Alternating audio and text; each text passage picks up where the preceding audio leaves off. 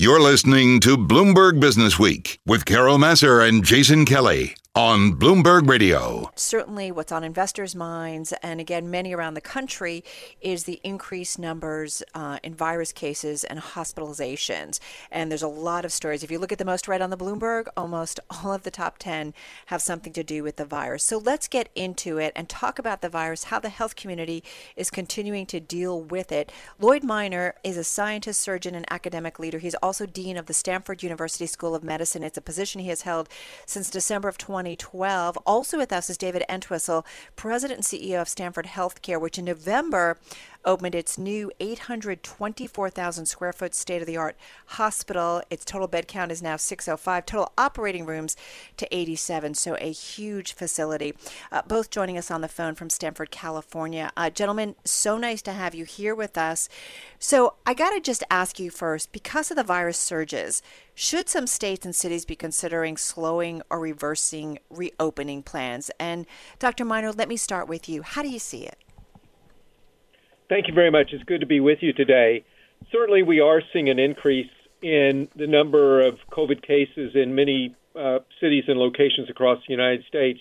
And I think that indicates that we need to continue to observe social distancing, the masking guidelines that have been rolled out in many communities. There's good evidence that masking helps to prevent the infection. It's going to be, I think, a location-by-location decision as to what additional measures are put in place. That is, whether or not we roll back from stage 2, where many places are today, to earlier stages. But the main thing is we've got to be more prudent about as we resume activities, as businesses, restaurants, department stores start to open. We've got to observe social distancing. We've got to use masks and do things that lessen the spread of the infection. Well, and David, largely because all of this comes down to, or so much of this comes down to, essentially hospital capacity. So help us understand from the perspective of someone running a hospital what you worry about with this spike and what hospitals like yours are doing. And obviously you're not facing at the moment any sort of surge, but in your shoes or in the shoes of others running hospitals, what are they thinking about? Well, no, I appreciate that opportunity. One of the things that we wanted to do, and certainly with any slowdown, which we did as the initial pandemic came on, is we started to see the numbers dip a bit. What we were most concerned about then is getting some of the folks back into the queue that actually needed some of the delayed surgeries and other things that were going on. We started with, which I think is a bit of a model building on what Dean Minor said, actually doing testing. So making sure that the population that we had within the hospital itself, our employees, our physicians, that we were free of the virus. And we actually tested over 12,000 employees and staff and saw less than a 0.3% of those staff actually had the virus. And so we knew that we were creating a safe environment. But I think it's important, despite being able to be there and be a resource for the community, we do also have to have capacity. And one of the things that we've done, despite opening back up, doing our elective surgeries, is creating still a capacity within the organization that's there and always available, because that really is the concern, is if we get another significant spike, will we have the capacity to be able to treat? And we want to make sure that we're ready for that this time without having to shut everything down. Well, Dean Minor, what have we learned? Here we are, Jason and I, have been working from home essentially. Jason went into the office a little bit this week, but he's back home. But here we are in, I think, week 14, week 15. What have we learned from the medical perspective about how to treat the virus, how to stay ahead of it, how to watch for either another spike? I mean, tell us what we've learned. Thank you. I think we've learned several things. First is that this is a respiratory virus. The principal mode of transmission is from one person to the next through secretions, through mucus, through a cough. And there may be other modes of transmission as well, but the main danger is through direct contact with secretions of someone who is infected. And it is a highly infectious virus. We've certainly improved our ability to treat people who become ill. In the hospital, our own hospital, Stanford Hospital, we have been a pioneer in the studies of remdesivir.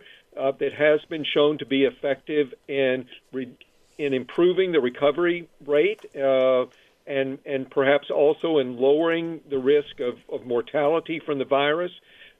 We've been a part of those studies. We now have studies going on in the outpatient setting using antivirals at the time someone is diagnosed with the infection before they become severely ill, using antivirals in a clinical trial setting in order to determine if there are therapies we can give to outpatients that reduce the severity of the disease and reduce the likelihood that people will need to be admitted to the hospital. We know that the tragedy in New York and in other places where hospitals and healthcare delivery systems became overwhelmed, the tragedy was that we as healthcare professionals were not able to provide the care we're capable of providing to patients who come to us because our facilities were overwhelmed. As long as we're not overwhelmed, as long as we're able to provide the type of high-quality intensive care that our hospital and so many others across the country are able to provide, as long as we don't become overwhelmed, I think we'll be able to take care of people throughout the course of this pandemic. But it's important to remember this is a serious infection in many people. In young people, it tends to be less severe, but in older people or people who have underlying medical conditions like high blood pressure, diabetes, the infection can be very seriously. So we have to continue to take it seriously and to respond accordingly. So, David, it feels like as a society, we're faced with a few big moments right here. You know, we're faced with this moment around racial justice, and we're talking a lot about that every day on this program, and I'm sure you guys are talking about it as well. It also seems like a moment where we are thinking about healthcare very, pun intended, holistically, and really rethinking it in terms of if we were to sort of design this from the ground up, how can we create a healthier community? How can we create a healthier society? Because we're going to be living with things like COVID-19 for a long time. You have the responsibility of building a healthcare system in that image. How do you do it? For everyone, because equality is one of those big topics right now, obviously. Well, and I'm glad they brought equality because we know that there's disparities in the way that health is delivered, and we know that there's more that needs to be done in that perspective, and that's something certainly we're working on here at Stanford. There's a lot in that question that you just asked, I have to say, because if you think about, we have been trying for years to think about population health. How do we take care of populations? If we were doing this right, hopefully we'll keep them out of the hospital to begin with because we'll be able to keep them healthy and keep them in a venue where they won't need to come here. Oftentimes within hospitals, we think about the care that we deliver is when there's a failure and when they need to receive treatment beyond what their own health will sustain. I think we have some real opportunities with this pandemic, which is certainly the first in my lifetime, and I hope the last. But I think as we rethink the way that we deliver healthcare, one is that we actually have individual stewardship and responsibility for our own health care, and I hope that we're taking advantage of those opportunities. But at the same time, we can re-envision the way that we provide care. And I'll just give you one example that I know you've heard of before, but it's transitioned here at Stanford, and that is just the use of our digital technology, both to look at data in predictive ways, but also digital technology in the way that we provide the care. And a lot of times being able to provide care to individuals at a place that's comfortable for them, and also avoiding, having to go out and have, in this case, potential access to other parts of the virus. And so there's so many things that I think that we can do now to re-envision the way that is. We're using digital technology internally, both predictive modeling, but also telehealth.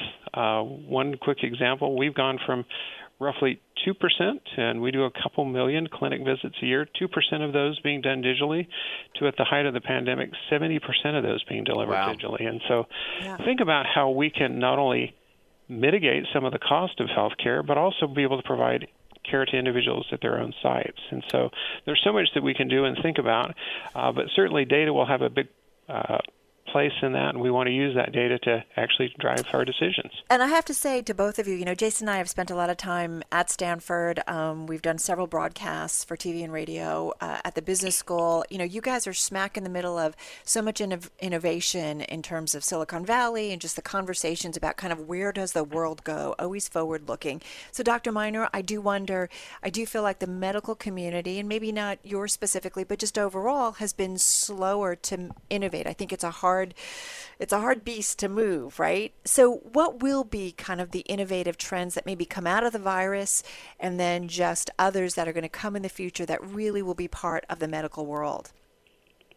Well, I'm pleased you brought that up, because if we look at the digital transformation of our lives, every sector of society and of the economy has been radically transformed by digital technologies, except for healthcare. Mm-hmm. I mean, think about the way we order goods and services, the way we perform financial transactions. They're radically different than they were 10 years ago.